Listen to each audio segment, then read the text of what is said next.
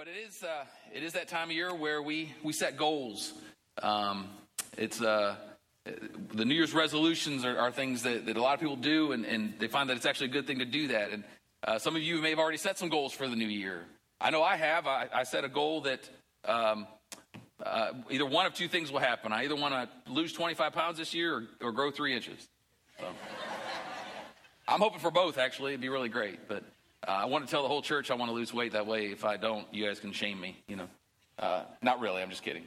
But they do say that the most popular common goals, resolutions that people set are usually to lose weight, to exercise more, maybe save more money, read more, travel more, take up a hobby, a lot of things like that. And hopefully you've set some goals too, because they say that studies show that setting goals and having resolutions like that is actually a really good thing, because goals are designed to make us better.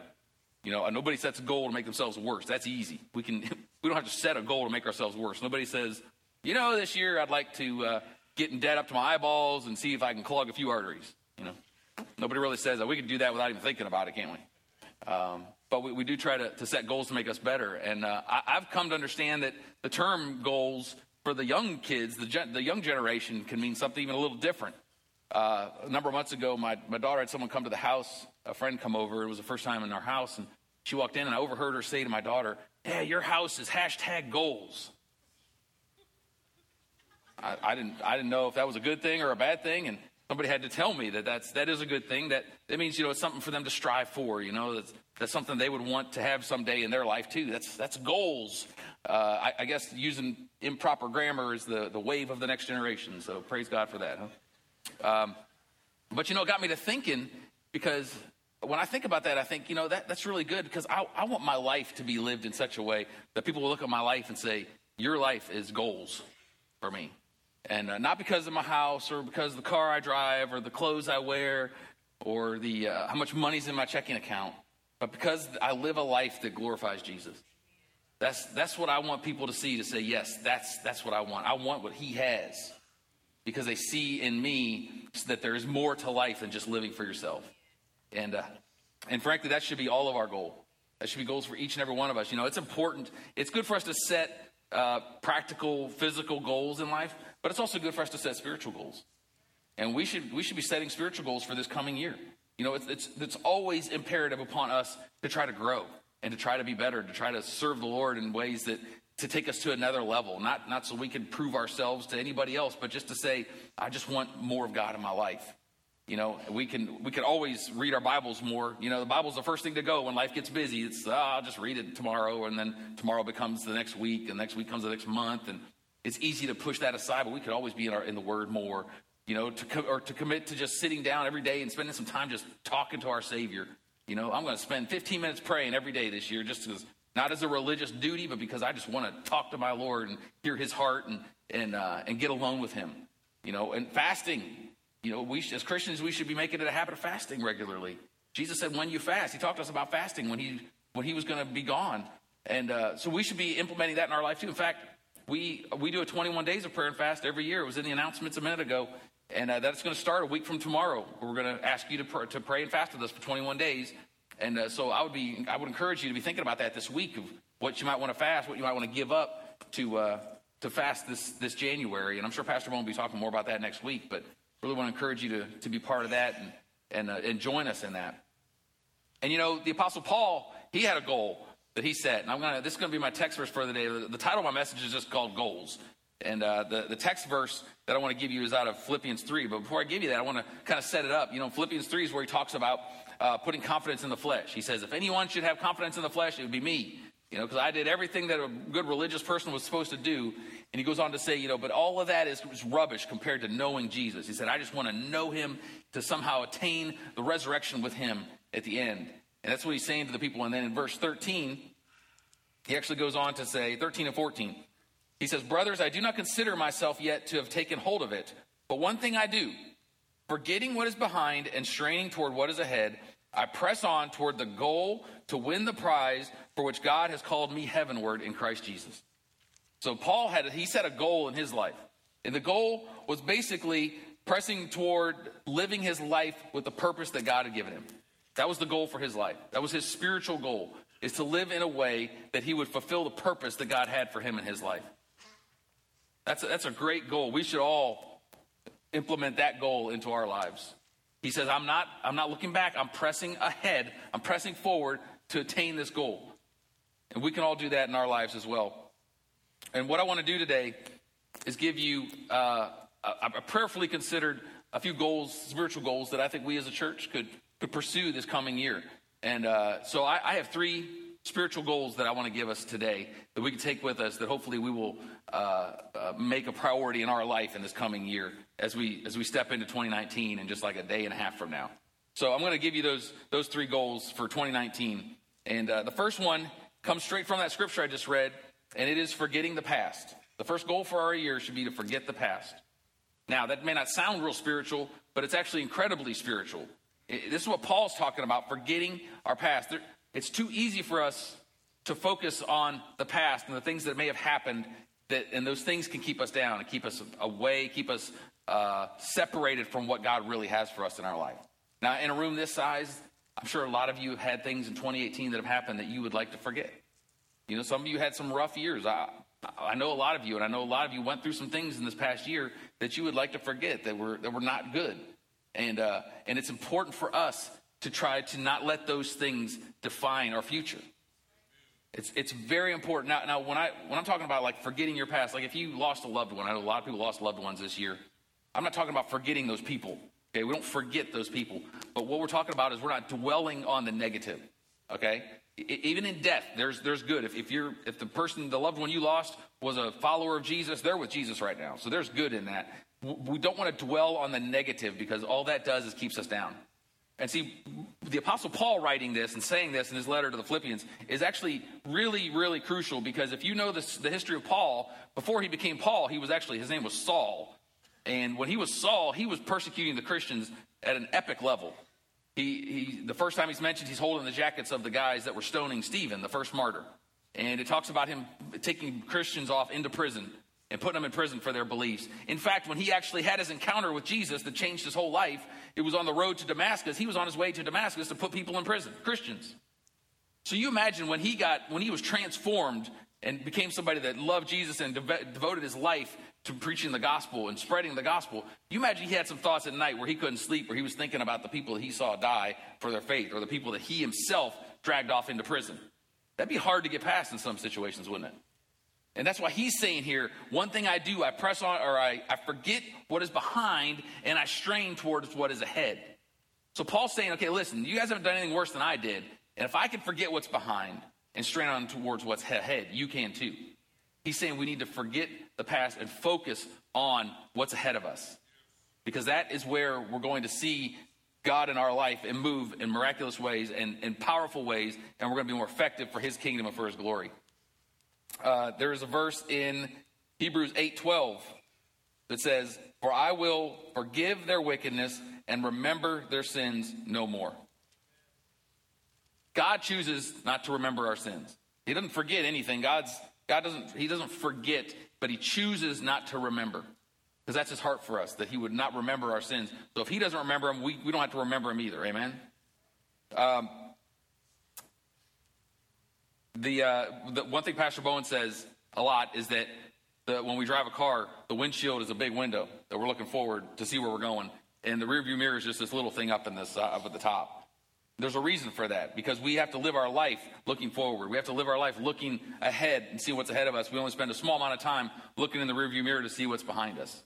And it's so important that what we do this, that we let the things in our past, let the mistakes of our past be a foundation so that we can use those for successes for our future. We learn from our mistakes so that our future can be successful. And I remember a story. I think I've told this before, but I'm going to tell it again because it's good. There's a pastor, Chris Hodges. A lot of you might know him. He's the pastor of the Church of the Highlands in Birmingham, Alabama. Mega church. I think they have 45,000 people. And he said one time that he was awakened in the middle of the night by the police. They called him and said, "Hey, you got to get down here. Your son, we caught him drinking. He's underage, and we arrested him." And so Chris is thinking, "Oh my goodness, what am I going to do?" So he gets up. He's driving. And he says as he's driving to where they were, he's thinking to himself, "Okay, I only got one chance to do this right. only one chance to respond well. And so he gets there, and one of the humorous parts of the story, he said he gets out of his car and he walks up to the policeman, and the policeman goes, "Oh, Pastor Chris." The guy goes to his church and said, "Well, that's really great. The guy at my church arrested my son." But, it is what it is. And so he got into the back of the cruiser with his son. And he looked at his son and he said, "Son, now you did this, but this is not who you are." And man, I thought that was so good that he responded in that way, that you did this. This is a mistake you made, but this is not who you are. And you need to learn from this mistake that you made. Build on it so that you don't make that same mistake again. Somebody said if we forget our history, we're condemned to repeat it. We don't need to forget the things we've done in a way that we repeat them, but we build on them in a way that we can be successful in life. And his son is in ministry now and doing great. This was a number of years ago.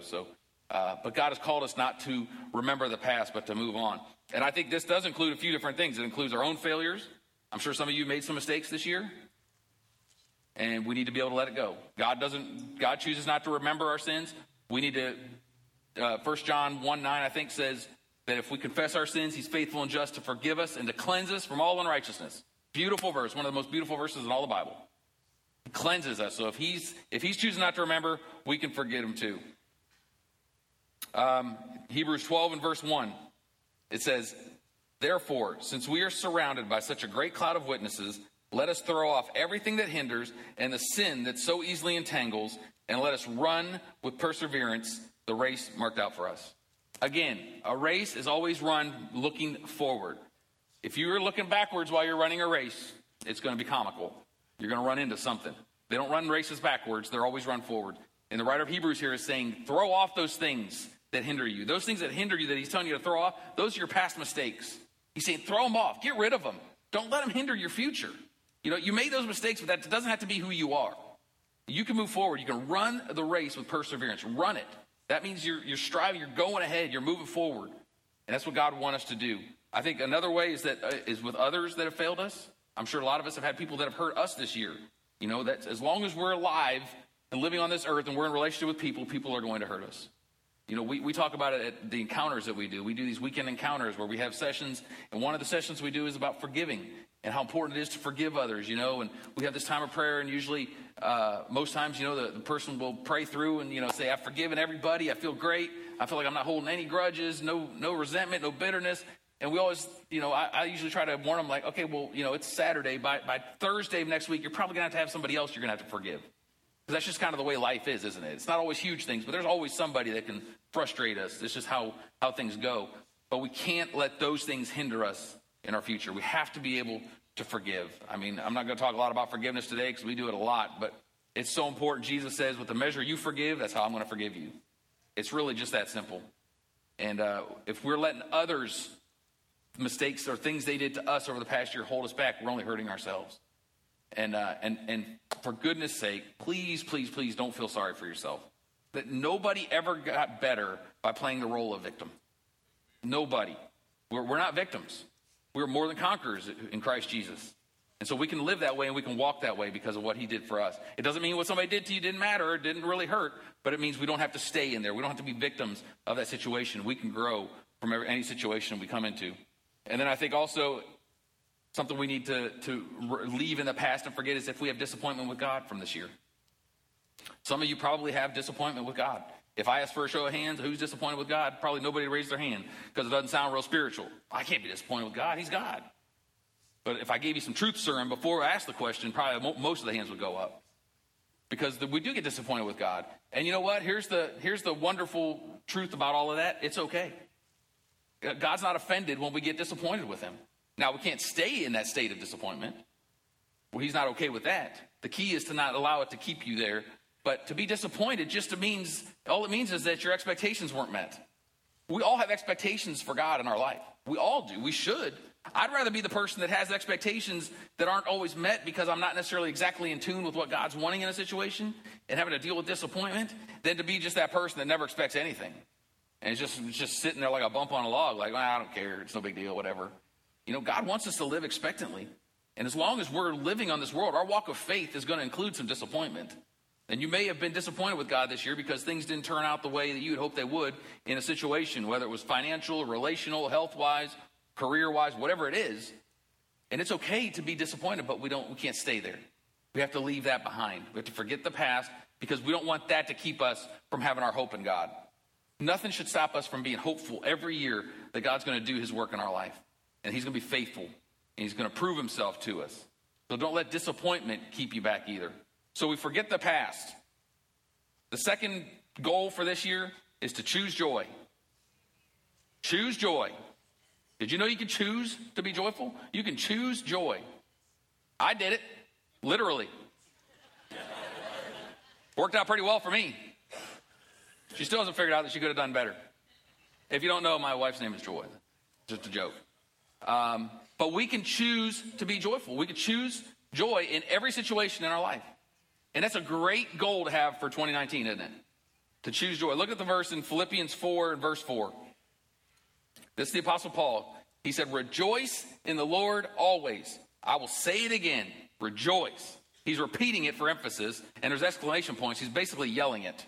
He's yelling it because it's so important that we understand that this is a choice that we have to make to rejoice. In this, the context of this verse, he's actually writing to the church in the Philippian church, and there's two women in the church that are having a big disagreement about something. Doesn't say what it is, but they're fighting. And he's trying to walk them through this, and in the midst of it, he's saying, listen, rejoice in the Lord. He says, I'll say it again, rejoice. Because rejoicing in our situation a lot of times makes a lot of the stuff we think so horrible kind of fall away. Because that's what God does when we choose to find our joy in him. We can see that. We see victory in those situations. We can choose every day in every situation to be joyful. I love what the great British preacher Charles Spurgeon said about that verse. He said, what a gracious God we serve, who makes delight to be a duty and who commands us to rejoice. Should we not at once be obedient to such a command as this? It is intended that we should be happy. That's a great quote. He's saying, what a great God we serve, who's basically commanding us to be joyful, to have joy in our life. And he's not just saying to do it, he's saying, I'll help you do it. That's who God is. He gives us the ability to be joyful. Do you know why we can choose joy? It's because we have the Holy Spirit living in us. We have the Holy Spirit. We're not doing this walk on our own.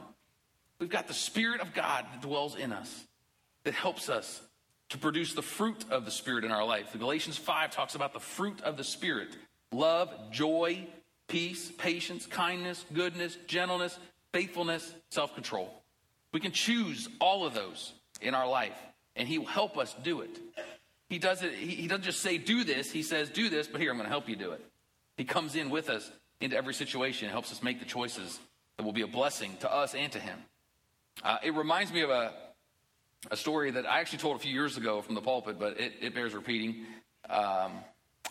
Nike started an ad campaign back in 2005, actually. It was a while ago now, where they signed LeBron James to be part of this ad campaign they were doing. Paid him $93 million to wear their stuff and be in a couple commercials. Man, that's good money. I'd have done it for 10% of that. But they hired him, and the whole premise of this campaign was, we are all witnesses. You might remember it. They did a lot. There was a lot of commercials. It was a lot about witnesses. And the idea behind it was that basically, those of us that are alive today, we have the wonderful privilege of being alive at the same time as LeBron James is playing basketball.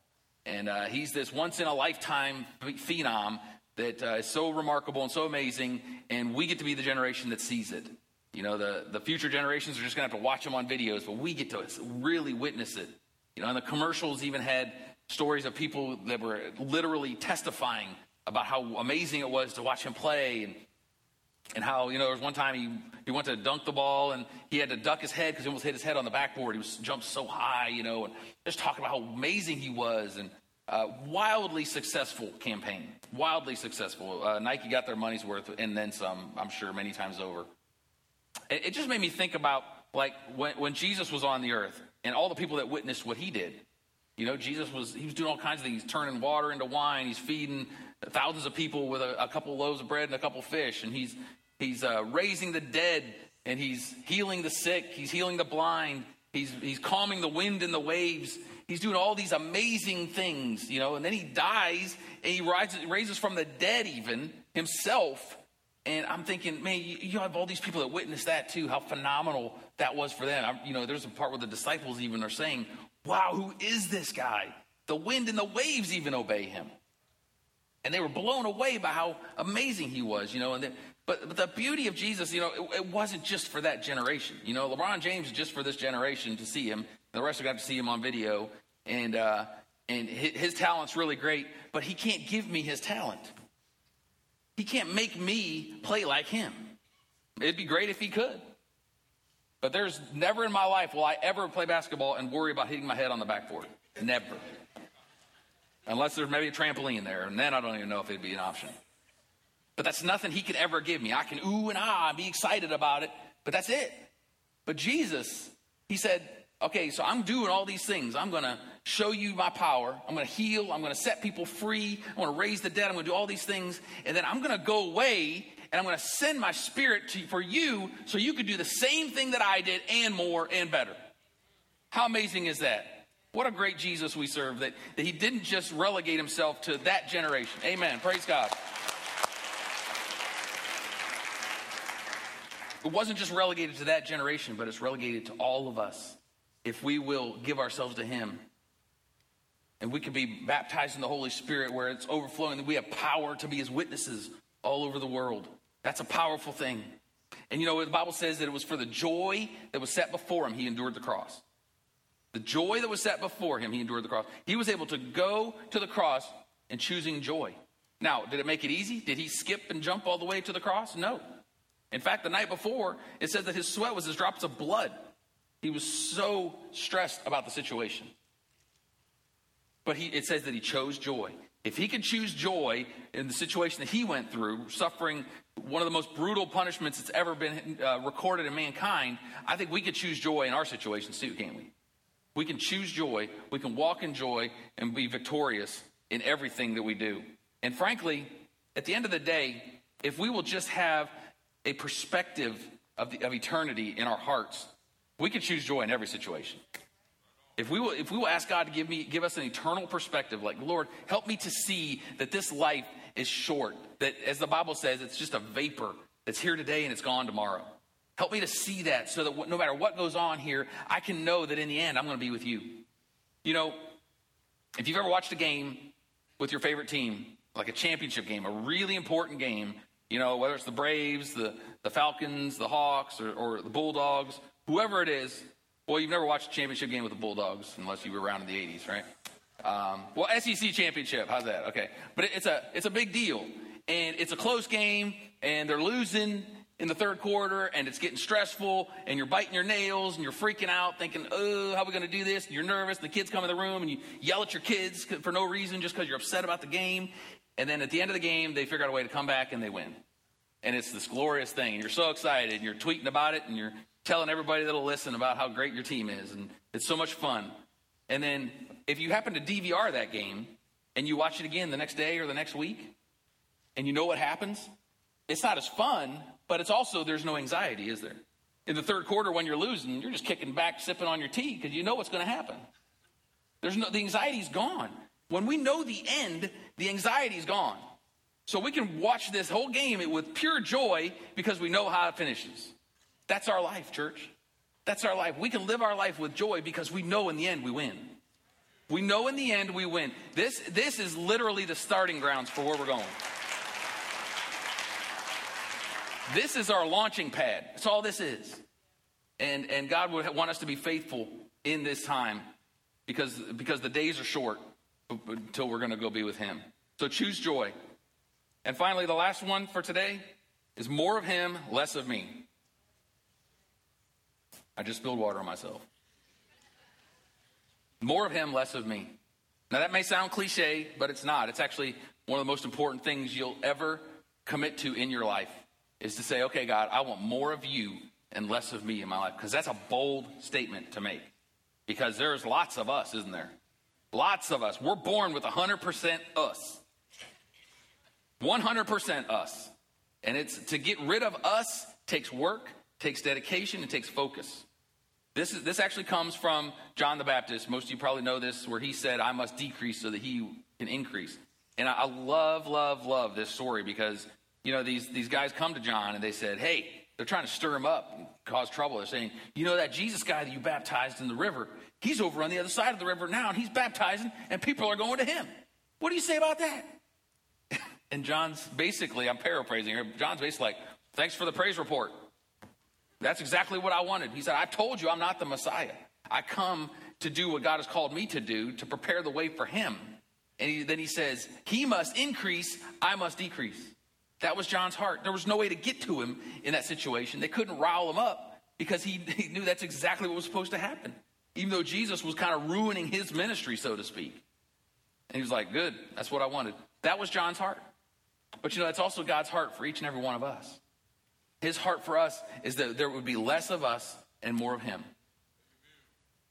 Sometimes we need to be reminded that God does not exist to meet every whim of the believer. The believer exists to glorify God. We get it backwards sometimes, though, don't we? We think God's here to do our bidding, when in reality, we're here to do his bidding. He will not share his glory with us. He absolutely will not do it. He wants to be glorified, and the only way for him to be glorified in our life is if there's more of him and less of us. But that's something we can only do if we are intentional and if we are focused on making sure that we live that way. And there's probably many ways in our life, many areas of our life that we could talk about where there's probably more of me than there is of him. Whether it's in your finances, maybe there's more of you in your finances than there is of God. Maybe it's in your relationships, there's more of you than God. Maybe it's in your career, that you're so focused on your career and climbing the ladder and making more money and being wealthy that you haven't really allowed him to come into that situation. There's nothing wrong with climbing the ladder and making money. But we have to say, God, I want your will. Not my will, but your will be done. That is, church, that's my prayer every single day. I feel like that's all I have to pray. Because everything else to me almost doesn't matter. Lord, I just want your will, not mine. And wherever my will is in the way, get it out of the way. Show me what it is so I can move it. I don't want any of me left. I don't want any more of me. There's still way too much of me. God, I want you. I want more of you. Because I know if there's more of you and there's less of me to mess things up. Because that's all that me is going to do is mess things up. And that's God's heart for us, is that there would be more of him and less of us. Jesus said in his Sermon on the Mount, he said to seek first his kingdom and his righteousness, and these things will be added to you. Another way to say that is more of him, less of you. Seek first his kingdom. Only one thing in your life can be first. You can't have 3 or 4 or 5 first things in your life. Only one thing can be first. And either God's first or he's not. I hate to oversimplify it, but it really is that simple. He's either first or he's not. Now, and that goes into different areas of your life. He may be first in some areas and not in others. That's where we come to him and say, okay, God, more of you, less of me. Push me out of the way so there can be more of you. He will not share his glory. In fact, Ephesians 1:12 tells us that we were created for the praise of his glory. We are created to glorify him. We are vessels that God wants to use to fill to bring him glory. That was the whole premise behind Go Tell It for December. It was the whole premise, was that we would live a life that exemplifies the life of God in us, and it would draw people to him. That was the premise of Go Tell It. That we'd live a life, we'd live in such a way that people would see that, wow, there's more to life than what I'm doing. There really is a God, and he really loves me. That's God's heart for all of us. One of the most popular, most quoted verses in all the Bible is in Proverbs 3, verses 5 and 6. And it says, trust in the Lord with all your heart. Lean not on your own understanding. In all your ways acknowledge him, and he will direct your paths. He will direct your paths. You cannot partially trust God and partially trust yourself and think that you will excel. Cannot do it.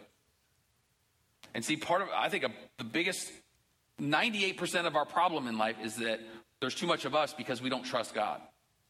We don't trust him. There's areas of our life we just are not willing to trust him and say, God, I trust you. There's just too many areas where that's the case for us. We're all on this journey. I'm not pointing fingers at you. I'm saying this for me too. There's areas, whatever that area is, you know it, But there's areas where we just don't trust him as much as we trust ourselves. It's very difficult for us to give him that. And it's so important for us. This verse tells us to lean not on our own understanding. A few years ago, it dawned on me that this verse isn't so much of a command as it is permission. It's God saying, listen, you don't have to lean on your own understanding. You don't have enough understanding anyway.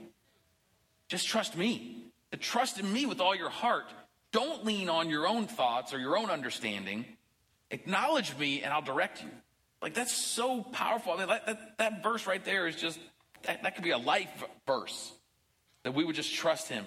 You know, we have to, as believers, get to where we're okay trusting him even when we don't understand. You know, we need to be intentional about trusting, not understanding. And for those of you in the house that are analytical, some are more analytical than others. If you're analytical and you really want to understand things and it's really important to you to understand, like one of my children that just has to understand every detail of everything you tell them every time, God bless them. I would just tell you, you have to sometimes, you have to just squash that and say, okay, God, it's okay that I don't understand the situation. I don't understand why this happened. It doesn't make any sense to me, but I'm going to trust you. That's okay to do that. That's not a cop-out. That's actually strength. Because it's hard for us to be able to do that. The part of us, what we want to do is just put up walls and say, nope, that's it, I'm done, I'm not trusting. It didn't happen the way I wanted it to, and I don't understand why, so I'm not trusting it. There's always going to be things in our life we're not going to understand, isn't there? Always. Every day there's stuff that happens that I just don't understand it. But we can trust him. We can trust him, first of all, because he's sovereign. You believe that? You believe God is sovereign? We can trust him. He's sovereign. The Bible says that his ways are so much higher than our ways. They're so much higher. And we have to be okay with that. We have to be okay with that, church, that his ways are higher, that we can trust who he is because he's sovereign, even though if it doesn't make sense to us. We can trust him because of his promises. His promises are wonderful. We have promises in this word that we can stand on every day. He promised us that he's never going to leave us. He's never going to forsake us. He promised us that for those of us that love him and are called according to his purpose, that he works all things out for our good. Everything he works out for our good. Even when we don't see it or don't understand it. We can stand on those promises. We can trust him. We can stand on his promises. Maybe he's given you a rhema word. Maybe he's spoken a word to your heart that's not even necessarily straight out of the Bible, just a word that he's spoken to you about something. And if he's done that, you need to latch onto that like a pit bull and don't ever let it go. That's the promise of God for your life. You can trust him in that. If he's promised it and said it, it's going to happen. Because God, who is God that he should lie? He is not man that he would lie. He's God. And we can trust his promises. And I think we can also trust him just because of his goodness. We could trust him because he is so, so good. He's so good. In fact, there's a verse in Hebrews in chapter 4, verses 14 to 15. It says, therefore, since we have a great high priest who has ascended into heaven, Jesus, the Son of God, let us hold firmly to the faith we profess. Now, let me stop right there before I go into verse 15. Because I want to mention something out of this verse. Because I think sometimes we can read through the Bible so quickly, we just miss stuff. Some really great truths sometimes, don't we? It says, let us hold firmly to the faith we profess. That implies to me that if we got to hold firmly, that means there's something trying to pull it away. Isn't there? If we our faith, there's always resistance against our faith. All the time. As long as we live in this world, there's going to be resistance against our faith. And when I read this, hold firmly, for whatever reason, I envision hold onto a rope in a tug of war. If you've ever been in a tug of war, camp day or a field day at school or whatever, or even in church activities, you just been part of a tug of war, you know the worst thing you can do is hold that rope haphazardly. Because you're going to end up in the mud or the ditch or whatever's in the center. And that's not where you want to be. He's saying hold firmly to your faith. You got to hold on to that faith like it's like with a death grip. Like there's no way you're going to let it go. But that also means that there's tension against that rope. It means there's tension against that faith. There's things in your life that are always going to be pulling at your faith to try to get you to let go and say, never mind, it's not worth it. Always. Whether it's just circumstances that happen in this fallen world or if it's the devil himself coming against you. Sometimes it'll be your best friend or family members. But there's going to be things in your life that are always going to be pulling at that rope, trying to get you to just say, I'm done, I'm tired, I've had enough. And the writer of Hebrews here is saying, hold firmly to that faith. Don't ever let that faith go. No matter what happens, when stuff comes at you the hardest, that's when you hold on the hardest. That's when you stand firm and you say, I'm not letting go of this, because this is life. This is everything. If I let go of this rope, there's nothing left. All we have is our faith, because Jesus is our faith. He's everything. So he's saying, hold firmly to the faith that we profess. And then in verse 15, it says, for we do not have a high priest who is unable to empathize with our weaknesses, but we have one who has been tempted in every way, just as we are, yet did not sin. Now, and here's what I want to point out in this verse. It says that we have a high priest that can empathize with us. A lot of people get empathize and sympathize confused. To sympathize with someone means to feel bad for them.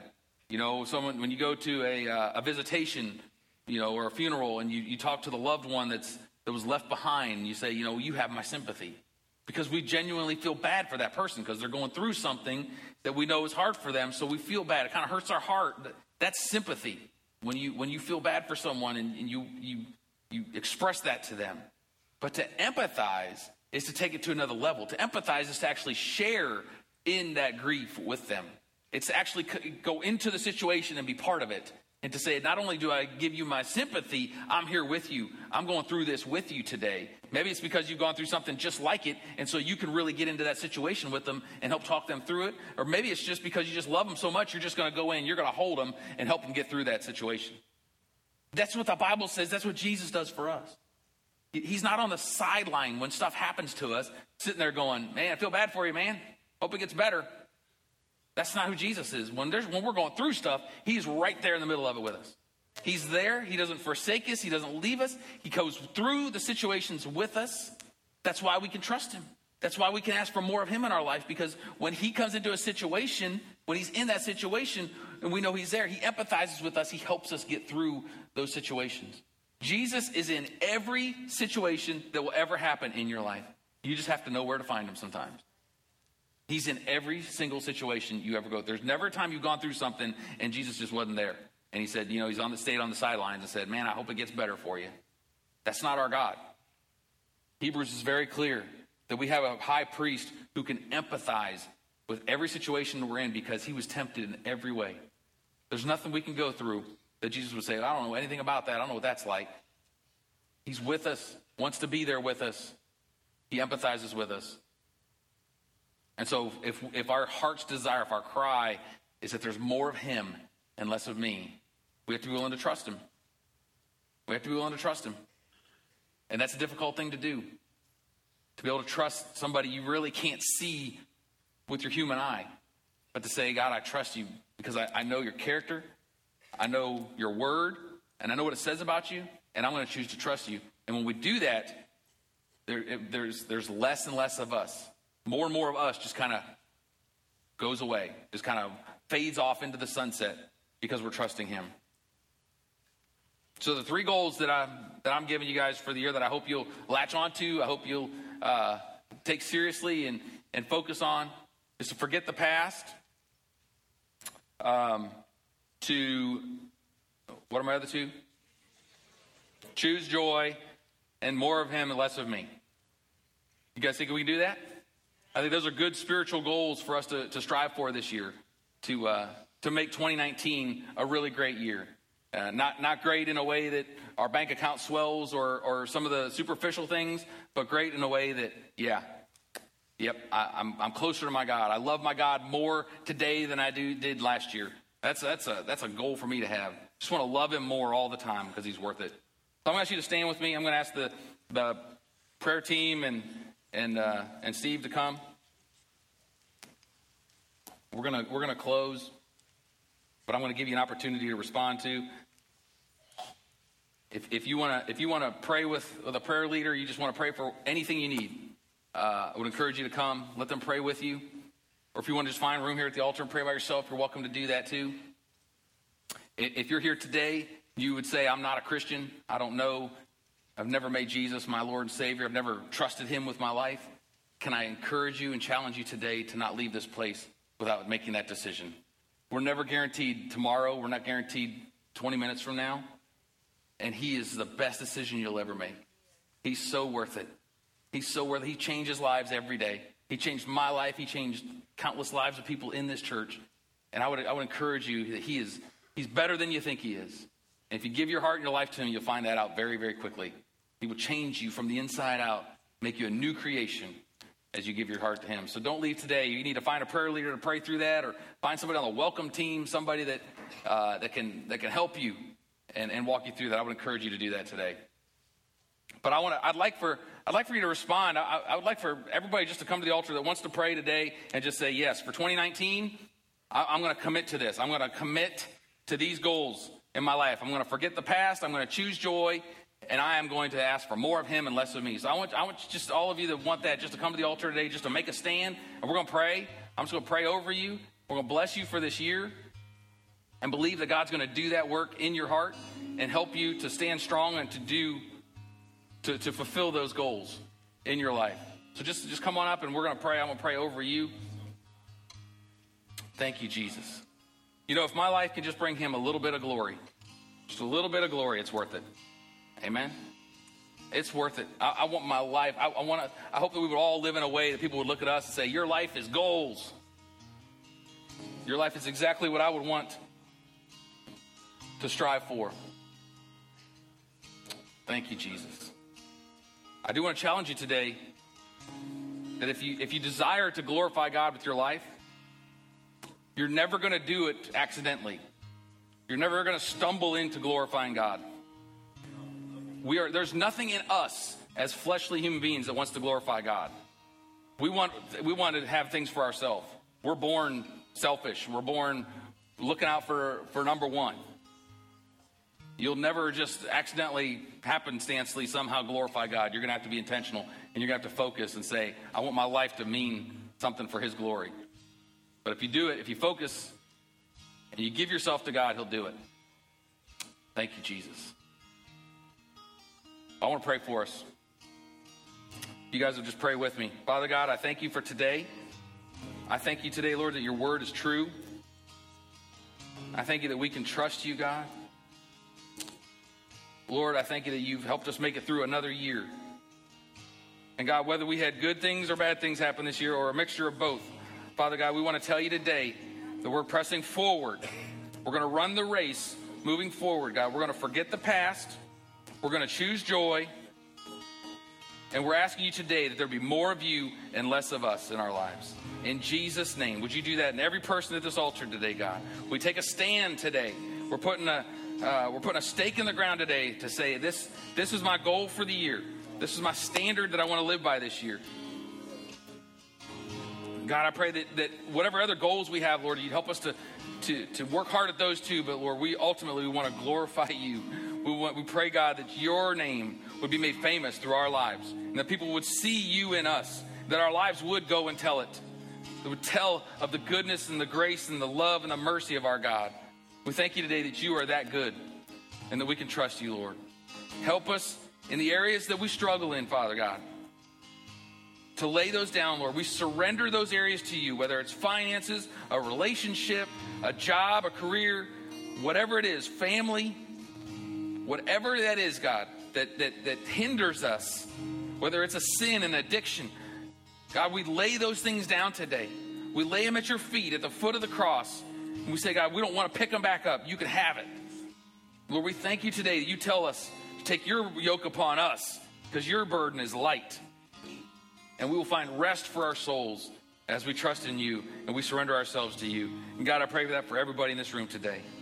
In the mighty name of Jesus. Thank you, Father. We love you.